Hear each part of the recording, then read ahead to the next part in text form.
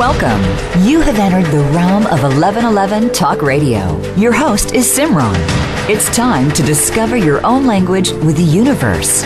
Empower yourself, broaden your mind, open your heart, and discover who you are. Now, here's your host, Simran.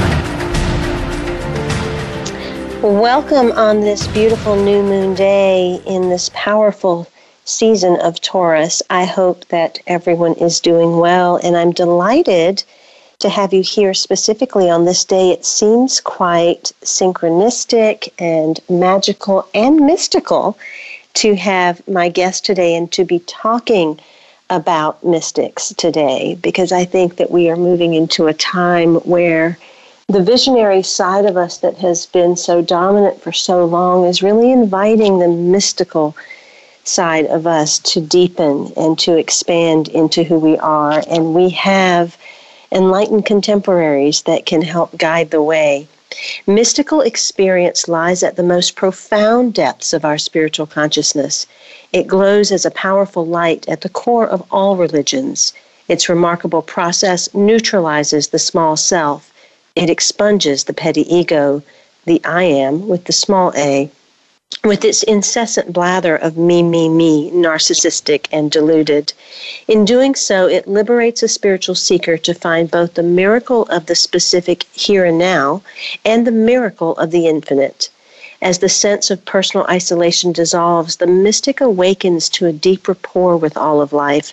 This sense of communion awakens too, a heart awash in love. How does such an awakened life manifest in the world? Well, we're going to learn a little bit about that from Steve Kanji Ruhl. He received his Master of Divinity degree from Harvard University and his BA in Religious Studies with high honors from Pennsylvania State University. An ordained Zen Buddhist minister, Reverend Kanji has served as a Buddhist advisor at Yale University and is a core faculty member in the Shangaku Zen Institute and in the Multi-Faith Spiritual Guidance Certificate Training Program at the Rowe Center in Massachusetts. He also works in private practice one-on-one with spiritual guidance clients. And Reverend Kanji has been a guest speaker and workshop facilitator at Harvard Center for World Religions, Yale Divinity School, Harvard Divinity School, the International Conference on Socially Engaged Buddhism, the Omega Institute, and elsewhere. The words that I spoke at the beginning of the show are from his wonderful book, Enlightened Contemporaries, Francis, Dogen, and Rumi, the three great mystics of the 13th century and why they matter today. I'd like to welcome Kanji to 1111 Talk Radio. It's so wonderful to have you here. Thank you, Simran. It's wonderful to be with you. Thanks for having me. Absolutely. We think about mysticism and mystical experience and being a mystic as something that is magical and somewhat beyond this 3D denser world that we live in. And through reading the book, what became very apparent is the individuals that were these mystics, it is within this world of density and form that we actually discover the mysticism and discover that it is all mystical and magical. Talk a little bit about what led you to look at these three specific mystics and how you were impacted by the way that their lives have interwoven these same thoughts and principles. A wonderful question, Simran. Thank you. So, it's very true that the mystical experience is magical, and it's also rooted in the mundane. It can be a transcendent experience, but it's very much in the day-to-day, moment-by-moment reality of our lives. And it's part of our human birthright. We all have access to it when we open ourselves to the mystical experience, by which we mean direct experience of the sacred, without the intermediary, without the interference, as I wrote in the passage that you quoted earlier, of the petty small self of the ego, setting that aside temporarily so that we can be present with the world in pure awareness and without distraction. And that's the experience of the sacred. And so the means by which I came to these three particular spiritual teachers was somewhat accidental. And I began writing the book Enlightened Contemporaries 17 years ago in 2004, when I was in the religious studies program at Penn State, as you mentioned a moment ago. And so I was doing intensive study of Christianity, early Judaism, Buddhism, Islam, Hinduism, Native American spirituality, and so on. And for my honors thesis, I knew that I wanted to do some project that had a multi-faith focus, but also because it was the year 2004, just a few years after the September 11th, 2001 attacks, when there was a lot of animosity toward Muslims, a lot of Islamophobia, I knew that in this multi-faith project of writing, I also wanted to affirm Islam. So that was my starting point. And I wondered, okay, well, who can I write about in the Islamic tradition who would really motivate me in this project? And fairly quickly I arrived at Rumi because I had been an admirer of his poems. And so from that point, I thought, well, it would be really interesting if I could find 13th century contemporaries of Rumi's in other spiritual traditions. And the 13th century was an extraordinary period of turbulence and uncertainty, much like our own period in the early 21st century, but also of tremendous dynamism and innovation. And so I was looking at the 13th century and wondering who from other spiritual traditions could serve as a complement to Rumi. And I went to bed one night with that thought, and I woke up in the morning thinking, aha, St. Francis of Assisi lived in the 13th century, there's my Christian, and Dogen lived in the 13th century, there's my Buddhist. And I wrote Francis, Dogen, Rumi on a piece of paper and went back to sleep. But the project took off from there.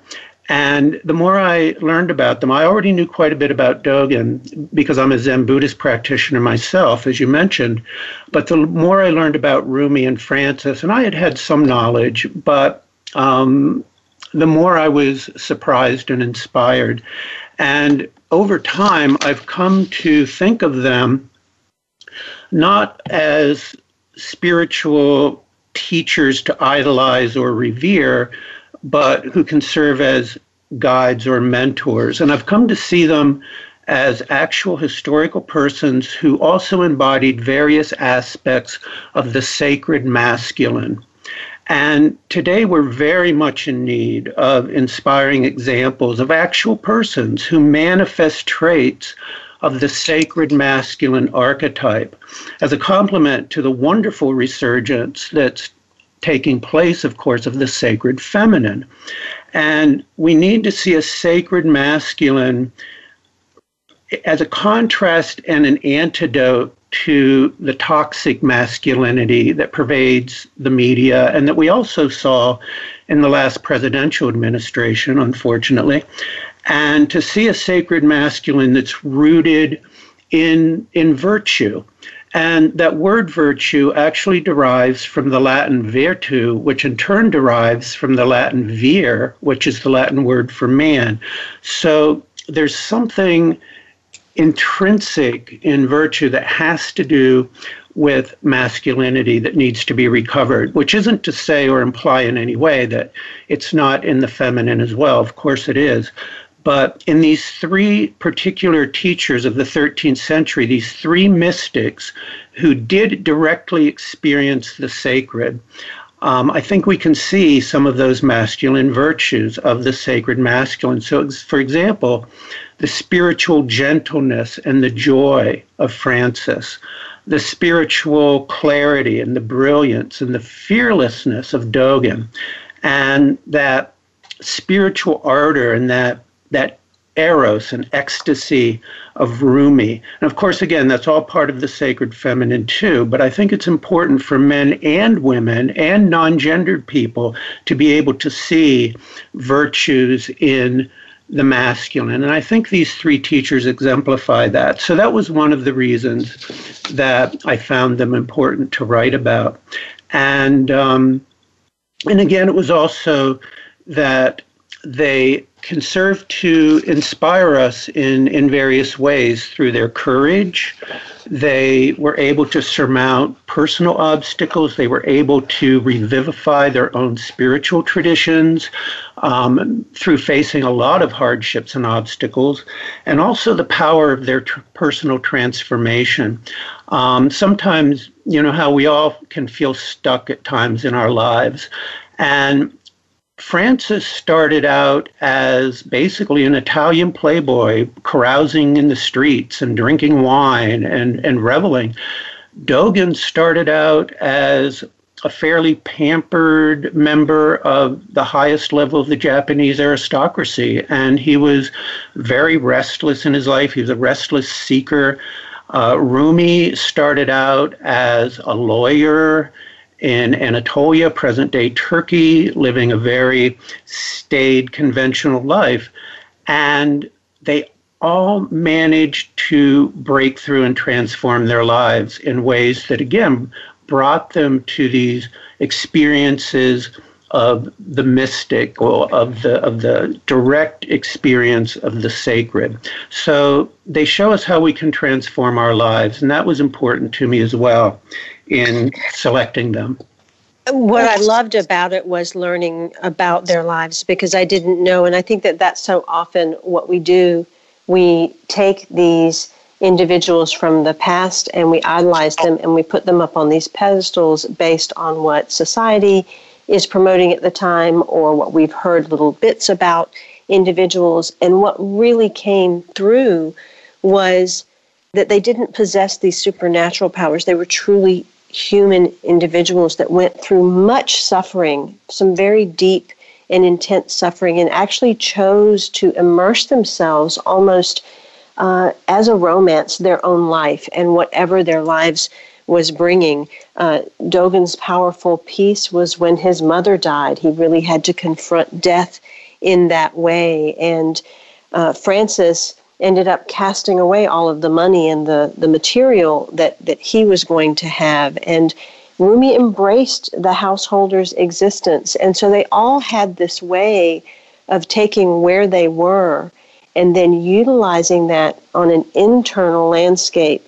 to then embark externally in the world in a completely different way, which was quite rebellious from the times, even then, to partake in life the way they chose to then move forward. Talk a little bit about the rebel spirit within each one and how that supported their own mystical journey and experience, but also probably created some of the suffering that they ended up encountering as well. Yeah, Simran, that's a very astute reading of the book, and thank you for those insights. It's very true, and I think that everything you just delineated is part of the reason that they speak so vividly to us today, 750, almost 800 years later. They seem fresh, they seem modern to us, unlike so many of their contemporaries in that medieval period. And a lot of that has to do, as you said so well just now, with the levels of adversity that they overcame. Francis was wounded as a knight on the battlefield, and he was imprisoned and sick before he found his spiritual vocation. And as you said, Dogen was orphaned as a child after his mother died. Rumi was a member of what we today would call a refugee family. His family fleeing from Uzbekistan into Syria, into Arabia, finally to present-day Turkey, to escape the massacres and the marauding of Genghis Khan, because this was the era of the Mongol invasions as well as the Crusades. So there was a lot going on. And as you say, they were able to internalize these adversities and transform them within their inner landscape. And part of that transformation had to do with the rebelliousness that you've noted. And Francis and Dogen and Rumi, they cherished their spiritual traditions. They honored their spiritual traditions of Christianity, Buddhism, Islam. But they also saw that in many respects, those traditions had become stagnant and also corrupted by sloth, by greed. And so Francis's form of rebellion took the shape of a revolutionary experiment in which he chose to live as Jesus had, to own nothing, to roam freely, to preach love, to extol God and praise all the creatures of the earth, not to live as a monk, but to live like Jesus, not to live in the monasteries, but to live out in the world. And Dogen revolted against the Buddhist establishment in Japan by giving up on the cities, forsaking those, and working to create his own exemplary spiritual community way out in a remote mountain wilderness, inviting women, inviting men, anybody who wished to seek awakening was welcome to come to what he called Eheji, his temple of eternal peace. And Rumi was in the conventional world of Islamic legalism, of Sharia jurisprudence, and he broke out of that in an extraordinary way after he met a spiritual teacher named Shams al-Tabriz, and he forsook that world of conventional legalism and entered into a world of ecstatic spiritual revelry, as we all know today from his poems, and also from the whirling dervishes, the order of Mevlevi dervishes that he founded. So that blissful love of the divine, all of this was part of their rebellious spirit. And I think it also is part of what inspires us today to see how they were able both to honor their traditions and to break free of those traditions and revitalize them in ways that we can emulate if we choose to do so. Francis's way is probably a way that many people will find interesting but not possible to mimic. It was pretty extreme. Kanji, I'm going to have you pause right there, and we'll continue in the next section so we can get to this commercial break. We are discussing Enlightened Contemporaries by Steve Kanji Ruhl. This is about Francis, Dogen, and Rumi, three great mystics of the 13th century, and why they matter today. Each grappled with theological and social issues that continue to reverberate in our own time, and they did so, like many people today, by searching for meaningful experience outside the orthodox confines of church, temple, and mosque. Francis, Dogen, and Rumi confronted questions related to the natural world, or to the role of women in society, or to the spiritual dimensions of love, and in doing so, they reached beyond the religious dogmas of the era and devised innovative responses that can excite and inspire the modern individual. You can find out more about Steve Kanji Ruhl if you go to his website. That's Steve Kanji, Kanji, Ruhl, RUHL.com. You can find out about his book and all of his other work. I invite you to do that. In addition, I want to mention one of our sponsors, BetterHelp, HELP, is giving a special offer to 1111 Talk Radio listeners to get 10% off your first month at betterhelp.com/11. Is there something interfering with your happiness or preventing you from achieving your goals? BetterHelp will assess your needs and match you with your own licensed professional therapist. You can start communicating in under 48 hours. It's not a crisis line, and it is not self-help. This is professional counseling done securely online, and there's a broad range of expertise available, which may not be locally available in many areas. It is available for clients worldwide, and you can log into your account at any time, sending a message to your counselor. You will get timely and thoughtful responses, plus you can schedule weekly video or phone sessions so that you don't ever have to leave the comfort of your living room.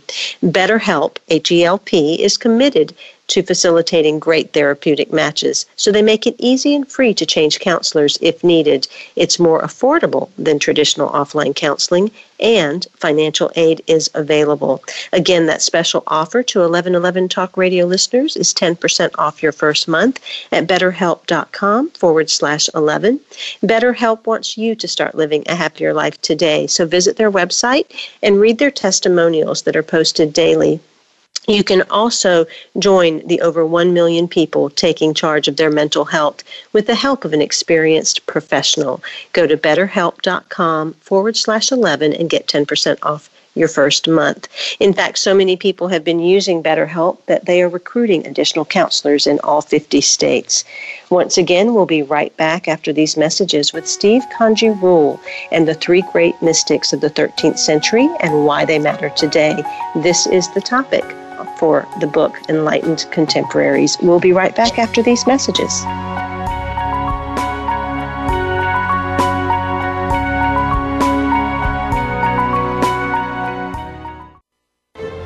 Have you seen 1111?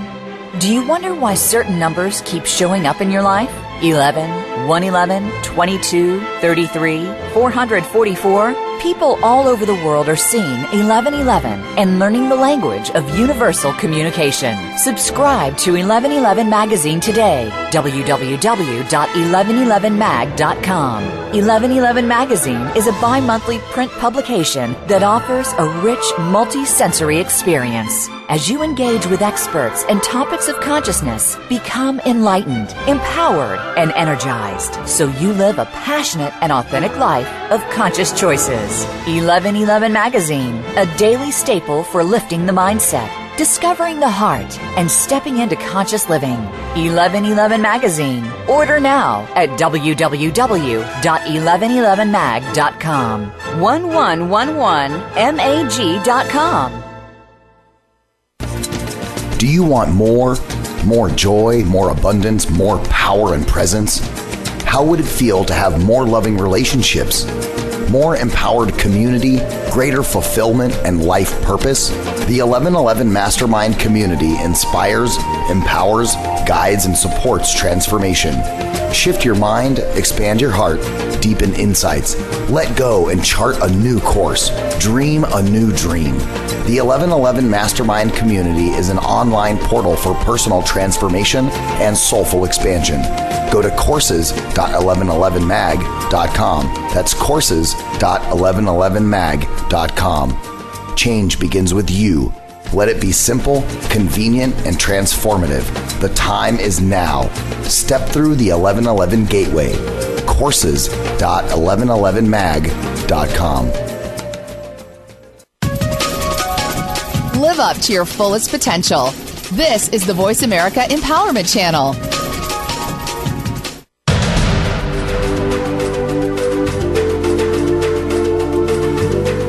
You are listening to 1111 Talk Radio. Simran is an award-winning author, publisher of 1111 Magazine, powerful speaker of wisdom, and a life mentor.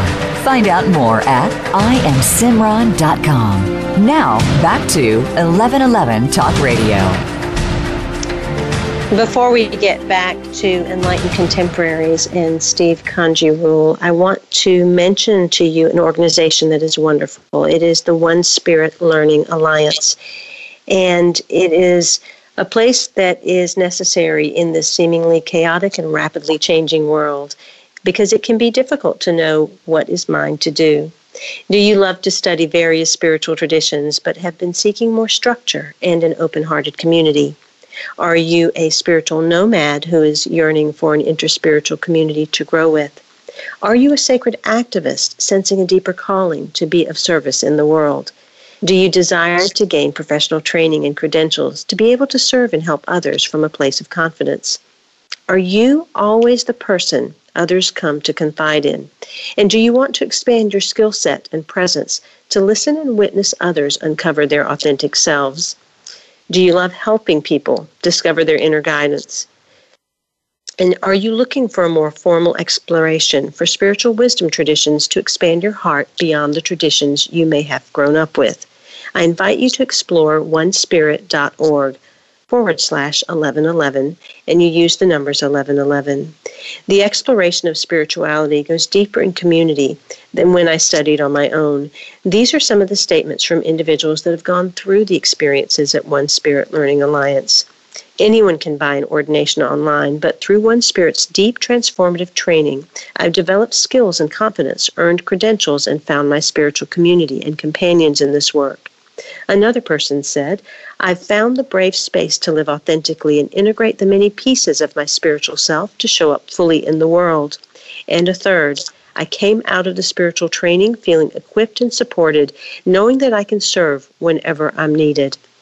Again, you can go to onespirit.org /1111 and be like many of these other individuals so that you too can say, I gained valuable experience and developed a practice of creating meaningful change in people's lives through ritual and ceremony, fostering community, sacred listening, and spiritual counseling. I learned to celebrate the rich spectrum of authentic wisdom traditions and religions, their diversity as well as their commonalities. When you formally step into this calling and complete the training, life brings you unexpected opportunities. Become credentialed by a leading interspiritual interfaith institution with nearly 20 years of experience in ordaining and training ministers, counselors, and activists. Welcome to a thriving community that shares your vision for a better world. To learn more about One Spirit and its professional training programs, just go to onespirit.org /1111. And that's One Spirit with the number 1 at the beginning, .org /number 1s at the end, 1111. My guest today is Reverend Steve Kanji Ruhl, and he has received his Master of Divinity from Harvard University, as well as high honors from Pennsylvania State University. He's an ordained Zen Buddhist minister and has served as a Buddhist advisor at Yale and many other prestigious places. He is also has a private practice where he works one-to-one with spiritual guidance clients and has been a guest speaker and workshop facilitator at Harvard Center for the World Religions, Yale Divinity School, and Harvard Divinity School, among other places. We are discussing his book, Enlightened Contemporaries, Francis, Dogen, and Rumi, 3 great mystics of the 13th century and why they matter today. To find out more about his work and all that he does, go to stevekanjiruhl.com, and that website is in the bio section on the show page. Many people who commit themselves to a life of spiritual illumination must face eventually 3 choices: whether to balance personal retreats with involvement in conventional society, whether to renounce mainstream society and join a new or more secluded one of fellow seekers, or whether to withdraw altogether into solitary hermitage. Rumi, Francis, and Dogen each faced these choices, and each made a decision that dramatically shaped their lives. This is from Kanji's book, Enlightened Contemporaries.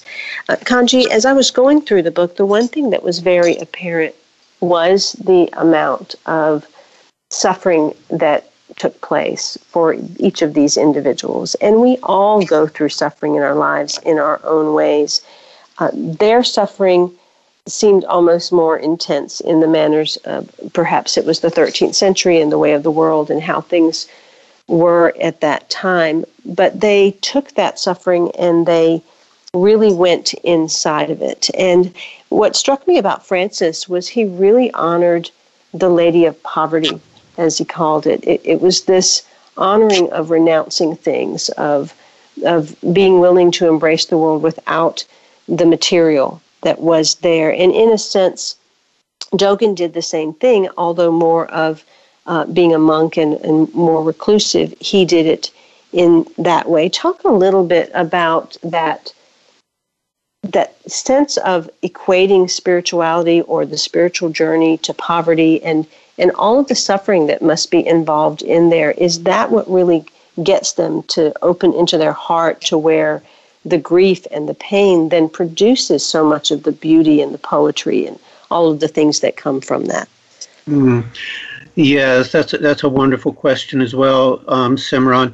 So the renunciation of the material world and the embracing of poverty, at the deepest level, at the most transformative level, it's the poverty of ego. It's giving up the attachments to the small, petty self and opening the heart to the embracing of suffering in the world. So it transforms your own small level of individual suffering, no matter how overwhelming that feels. It helps to transform that by opening to others. And so in a very literal way, Francis did that by embracing lepers, who during the 13th century were considered the walking dead. And as I mentioned in the book, Francis embraced lepers, he bathed lepers, he kissed their sores. And because he had embraced a poverty of self, had died to ego, when he embraced those lepers, they were embracing him as well, so that there was no separation. It was a mutual healing. It was a mutual love. And we see that in Dogen and Rumi as well in different ways. It's a poverty of surrender. It's giving up the attachment to the central me, and realizing that when that happens, as we say sometimes in Zen, no self, no problem. When the self diminishes, then the suffering diminishes as well. And as the heart opens, as there is this outpouring of love, which is one of the fundamental attributes of the mystical path, is this outflowing of love, then you're not only healing your own suffering, but you're beginning to heal the suffering of the world. And as you say, the 13th century was a time of enormous suffering, but also our time today, obviously, is a time of enormous suffering. And one of the ways that Francis, Dogen, and Rumi, or anybody who exemplified that particular path, if I had chosen to go to the 12th century, I could have chosen Hildegard of Bingen. If I had chosen to go to the 16th century, I could have chosen Teresa of Avila. So there are a number of possibilities, not only these three. But these three, Francis, Dogen, and Rumi, do show us a way to live a radical alternative to what I call in the book secular materialism. And secular materialism is the doctrine that the world is devoid of spirit. It consists merely and exclusively of matter, that the only standard of valuation, the only way of determining if anything or anybody has worth is monetary.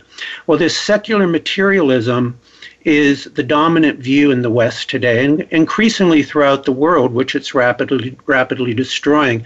And in the 13th century, the time of Francis, Dogen, and Rumi, this was really developing also. But in our time today, secular materialism reigns supreme in mainstream politics, both liberal and conservative, in business, in universities, in the arts and sciences. Again, this view that spirit doesn't exist, the world consists only of matter, what's important are material goods and money. And Francis, Dogen, and Rumi present in their lives a radical alternative to this, and not only to secular materialism, but also to what I call in the book as the holy, in the sense of holier than thou, holy war, the pious religious dogma, institutionalized religion that essentially desacralizes the sacred. And so they avoided both of those extremes of secular materialism on the one hand and the holiness, the piety of dead religious dogma on the other hand, in their presentation of a radical alternative of living. And the way Francis did that, as I was starting to say at the break, was to completely renounce that world of the secular materialist and the holy, and to reinvent the possibilities of spiritual life by emulating what he knew of the life of Jesus, giving up material possessions and wandering in the world, spreading the good news of spiritual liberation. Dogen did it, as you said during the intro, by establishing a monastery where there would be an opportunity to create a utopian existence of spiritual awakening on earth for people who wanted to do that. Now, in our contemporary 21st century American society, those are options that might appeal to people but won't seem practical and realistic. Most people are not going to want to do what Francis did or what Dogen did. But for them, Rumi can serve as a valuable inspiration and example, because Rumi maintained life with a family, with a career in the world, but also found ways to live in retreat from that world periodically so that he could experience the spiritual rejuvenation that comes through silence and prayer and contemplation, as well as the ecstatic dance that was so important to him. So these radical alternatives, I think, do speak to us clearly across the 8 centuries. We have a couple of minutes before break, but I would love for you to talk a little bit about love. They all three end up having their own ecstasy and projection of love, or projection of the divine love onto others as they experience the divine. And what appeared to me was that our human love, or our experience of love in human form, is really an artificial substitute for what we really want. Even Jungian psychology says that romance is purely the projection of the divine love that we seek, that we don't really pay attention to, so we've cast it out onto humans. Can you talk a little bit about the love that was experienced and how it reached such ecstatic heights? Yes, and so I think that we all do yearn for that kind of selfless love, and that romantic love is a poor substitute and projection of that. But the path of the mystic is said to be the path of spiritual love, which is an all-encompassing, spacious opening of the heart. And again, it occurs when the small ego self subsides, and that allows loving kindness and compassion to flow. And so Francis demonstrated this, as I said, in his love of lepers, but also in his involvement with a community of fellow seekers, and in his ordination of Clara Fredocio, a young Italian woman who wanted to live as he did, but because of the patriarchal strictures of the time was prevented from doing that. But Francis demonstrated a selfless love for Claire by allowing her to establish her own community of women, which became the Poor Clares, and she later became Saint Clare. Dogen's expression of love was quite different, but he emphasized virtues of kindness to animals in the same way that Francis did, and considerate speech, but also by inviting men and women of all classes who sincerely quested for spiritual liberation to come and join him in community. And so his love manifested that way, and it was a loving sense of welcome.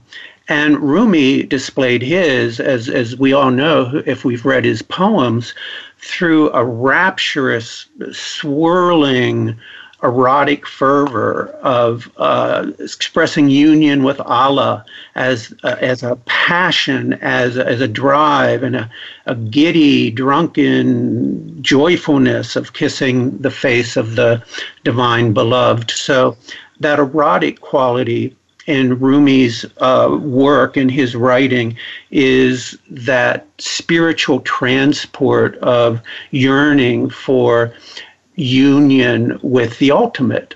And that's really one of the most powerful ways that mystical love manifests, but it also manifests in the mundane, in the ways that we engage others, whether it's a homeless person, a refugee, somebody who is addicted to opioids. Those are the lepers of our present day society, and to reach out to them. But also, our friends, our partners in our relationships, to really be present.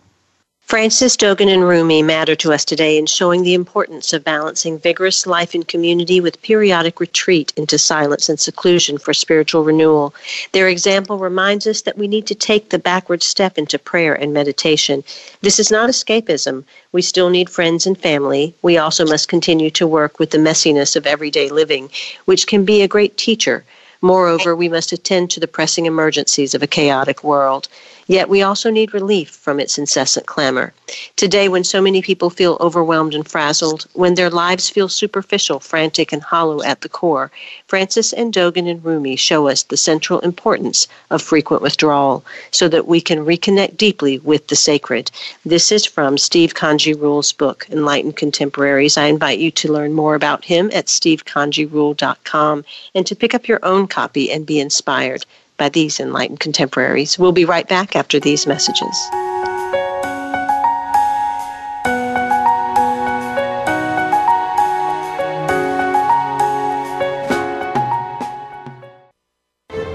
Have you seen 1111? Do you wonder why certain numbers keep showing up in your life?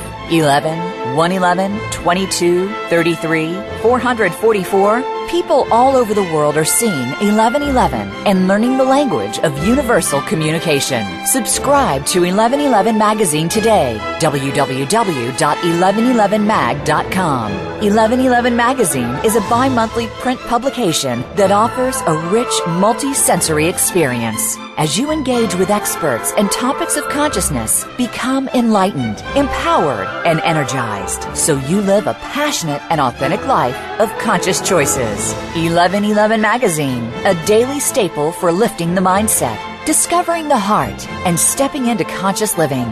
1111 Magazine. Order now at www.1111mag.com. 1111mag.com. Do you want more? More joy, more abundance, more power and presence? How would it feel to have more loving relationships, more empowered community, greater fulfillment, and life purpose? The 1111 Mastermind community inspires, empowers, guides, and supports transformation. Shift your mind, expand your heart, deepen insights, let go and chart a new course, dream a new dream. The 1111 Mastermind community is an online portal for personal transformation and soulful expansion. Go to courses.1111mag.com. That's courses.1111mag.com. Change begins with you. Let it be simple, convenient, and transformative. The time is now. Step through the 1111 gateway. Courses.1111mag.com. Live up to your fullest potential. This is the Voice America Empowerment Channel.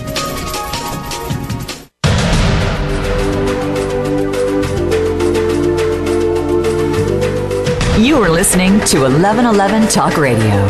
Simran is an award-winning author, publisher of 1111 Magazine, powerful speaker of wisdom, and a life mentor.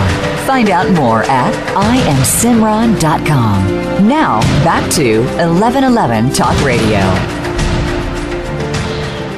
Francis, Dogen, and Rumi displayed all characteristics of mysticism. They arrived at distinctive means of experiencing ultimate reality. They underwent personal transformations marked by love and compassion. Following visionary or other extreme psychic states, they described altered consciousness of space-time in selfless experiences of direct encounter with the Absolute, and in the motion towards stillness of an awakened mind. This is from Enlightened Contemporaries, Francis, Dogen, and Rumi, three great mystics of the 13th century, and why they matter today, by Steve Kanji Ruhl. Go to his website, stevekanjiruhl.com. The link is also in the biography on the show page.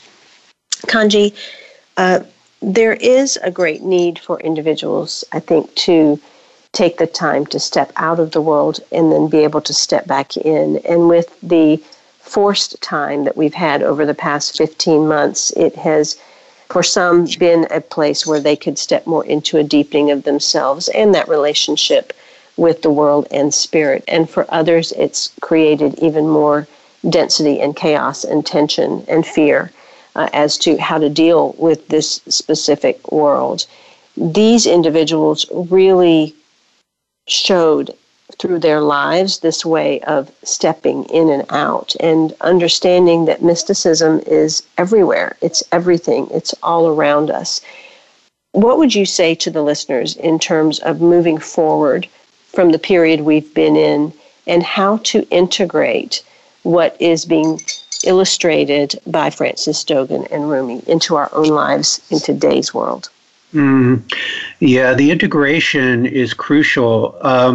And over these last 15 months, it has been an opportunity to take the backward step and to really have an opportunity to go inward. But of course, it's also been a time fraught with challenges and for many people, fear and chaos. And so going forward to integrate whatever experience has been unique to the individual and take it into the outer world. I think part of that integration is on the spiritual path. If it's a mystical path, is once again to step forward with a selfless love that is really at the heart of this practice, and to not be concerned by how daunting that feels sometimes. It's a very challenging path. It's very hard.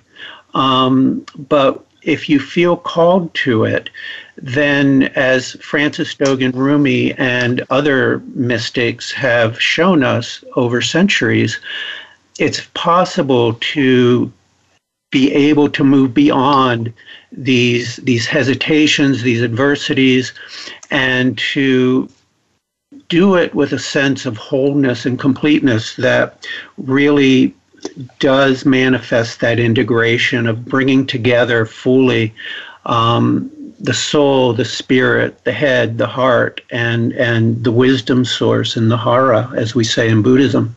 So that integration taking place, and the suffering that we feel, especially coming out of this period when so much has been lost, is also an opportunity to realize what may have been gained. And the suffering always can diminish, as we were saying earlier in our conversation, when the small self diminishes as well. So the integration is also tied into a greater expansiveness, a greater spaciousness of heart. And I think that's really crucially important.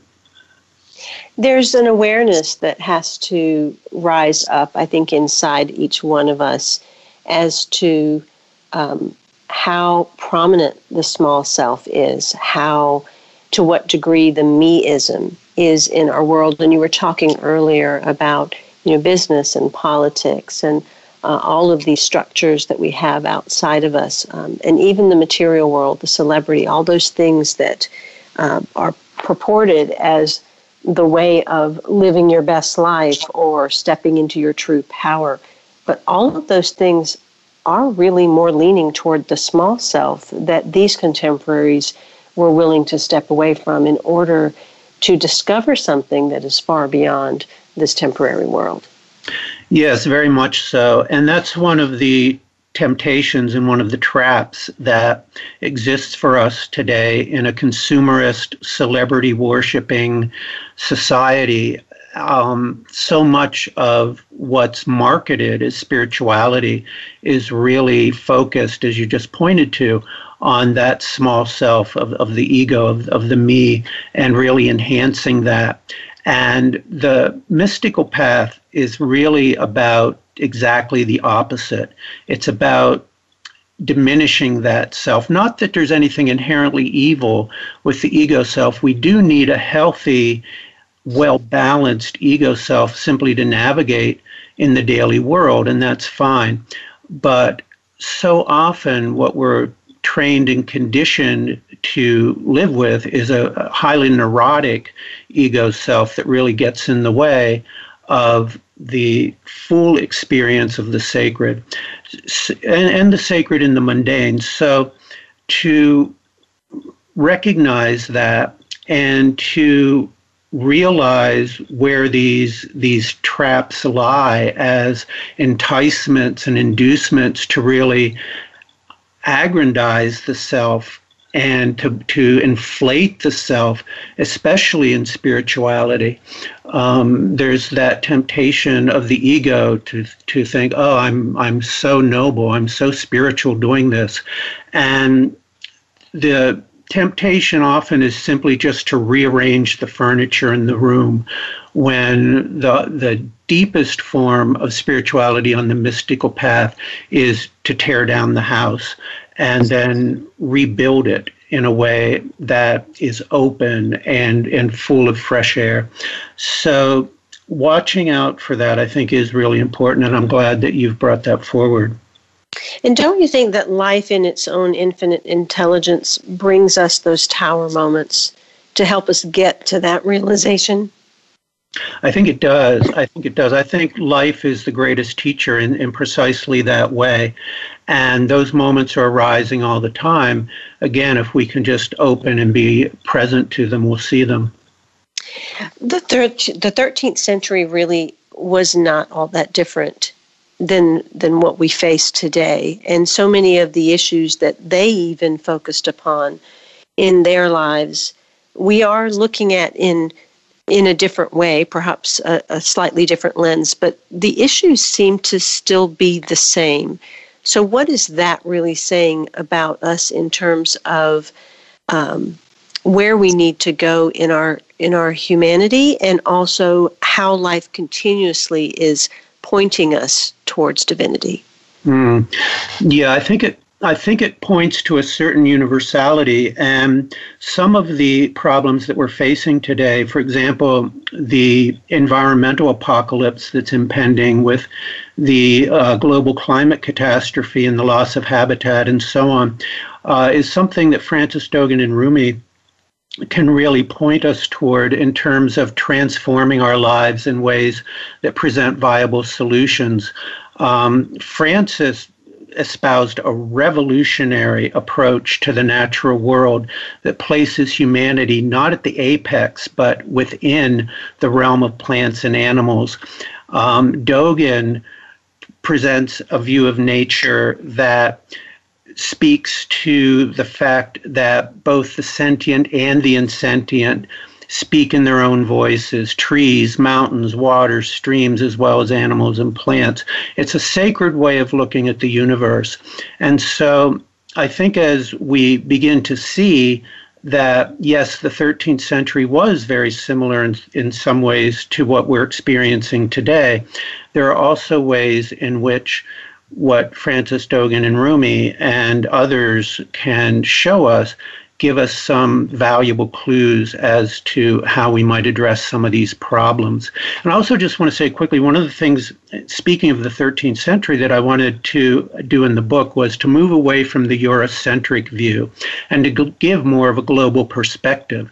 So to move away from the standard view of the Middle Ages as just knights and fair maidens in castles, and talk about what was happening in China. Song Dynasty China was the most advanced civilization on earth at that time. It was extraordinary. The Islamic Caliphate was amazing. What was happening with the black African kingdoms, they were at their zenith. What was happening in the Americas? So to have more of a global perspective, and getting back to, I think, what is the essence of your question, when we see the perennial nature of some of these problems over centuries, what does that point to as we attempt to go forward? I think it points to the fact that there are fundamental issues that are human. And if we really want to address these fundamental human issues, we have to go to the source. And I think the mystical path of the sacred really gets us to that source. Most definitely, it does have us go to the heart. As I was reading through the book, I transformed seeing these individuals as these elevated beings that have always been there, but it almost grounded them for me in a way that allowed me to see that they are archetypes for us as well, that we can find each of them within us. And if we discover the archetype, then all of a sudden we also discover the path. Mm-hmm. Mm-hmm. Yeah, I'm glad to hear that, Simran. It does ground them as archetypes. I agree. And I think a reader also will discern, and you mentioned this at the outset, that they were also very human, very much just like us. And so that's part of the powerful example that they present to us as well, that they did have human failings, they did have human foibles, and nevertheless, they were able to embody these grounded archetypes that we can use as inspiration. As you were moving through creating this book over the time that it took, and particularly when it got published, has one of these kind of spoken to you more in terms of your own life and your own choices? Well, Dogen, because I'm a Zen Buddhist practitioner myself, Dogen feels very intimate to me. He feels like a very close friend, and I read a little of him every day. But Francis and Rumi as well, they're present for me. And, in terms of writing this book, I began writing it at Penn State. I finished it at Harvard. But when I was doing it at Penn State, I was on deadline, and I had amassed a tremendous amount of research, and I had a few days left to do it. So the book's first draft was written essentially in a single sitting after months and months and months of research and deep thinking about this. And I was sitting at the keyboard, typing away, and I was aware of the sun moving across the walls of my apartment. And I would type, and it would get dark. And I was typing. And then I was aware of the sun moving around the room again. And I was typing. And I would get up occasionally to get something to eat out of the refrigerator, or I would jump in the shower for a moment. But basically, I was sitting at the keyboard, typing, as the sun moved around the room and it got dark. And basically, I got 3 hours of sleep that week.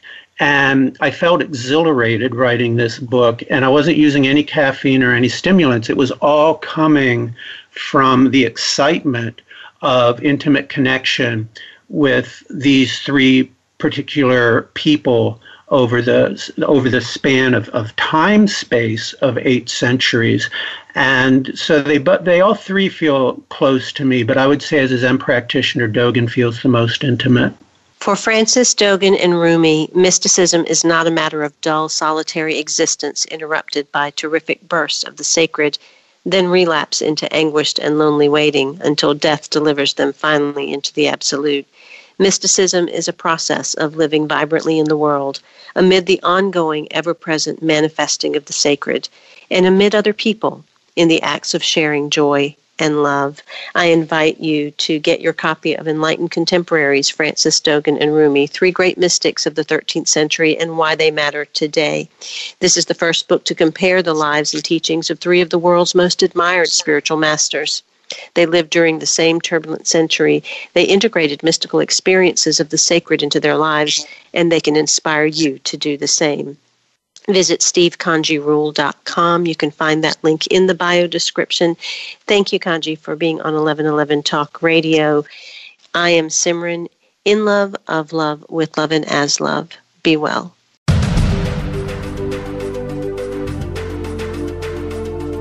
Thank you for opening your mind to a new reality, your heart to greater compassion, and your experience of aliveness with 1111 Talk Radio. Join host Simran next Tuesday at 8 a.m. Pacific, 11 a.m. Eastern Time to step through the gateway of conscious living here on the Voice America Empowerment Channel. Remember, you are not on the journey. You are the journey.